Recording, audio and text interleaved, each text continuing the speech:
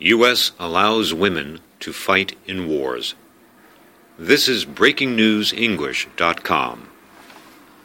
The U.S. Secretary of Defense, Leon Panetta, has announced one of the biggest reforms of the American military in decades. He has lifted the ban on women fighting on the front line in future wars. The new ruling reinforces the fact that women have been putting their lives at risk for many years.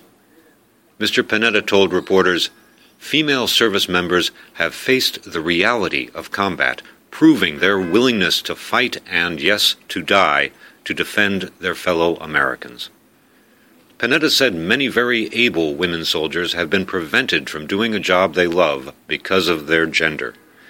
He said, "We owe it to them to allow them to pursue every avenue of military service for which they are fully prepared and qualified." The Defense Secretary announced there was an important proviso to his new ruling, that women must be able to meet the military's standards, including physical ones.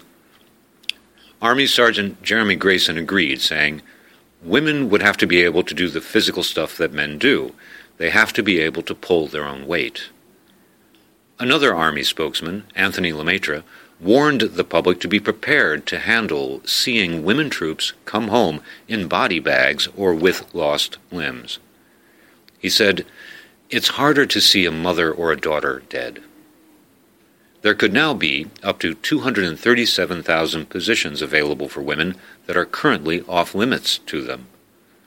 The Army says the ruling will benefit the military in many ways. This is Bruce Armstrong reporting from New York City.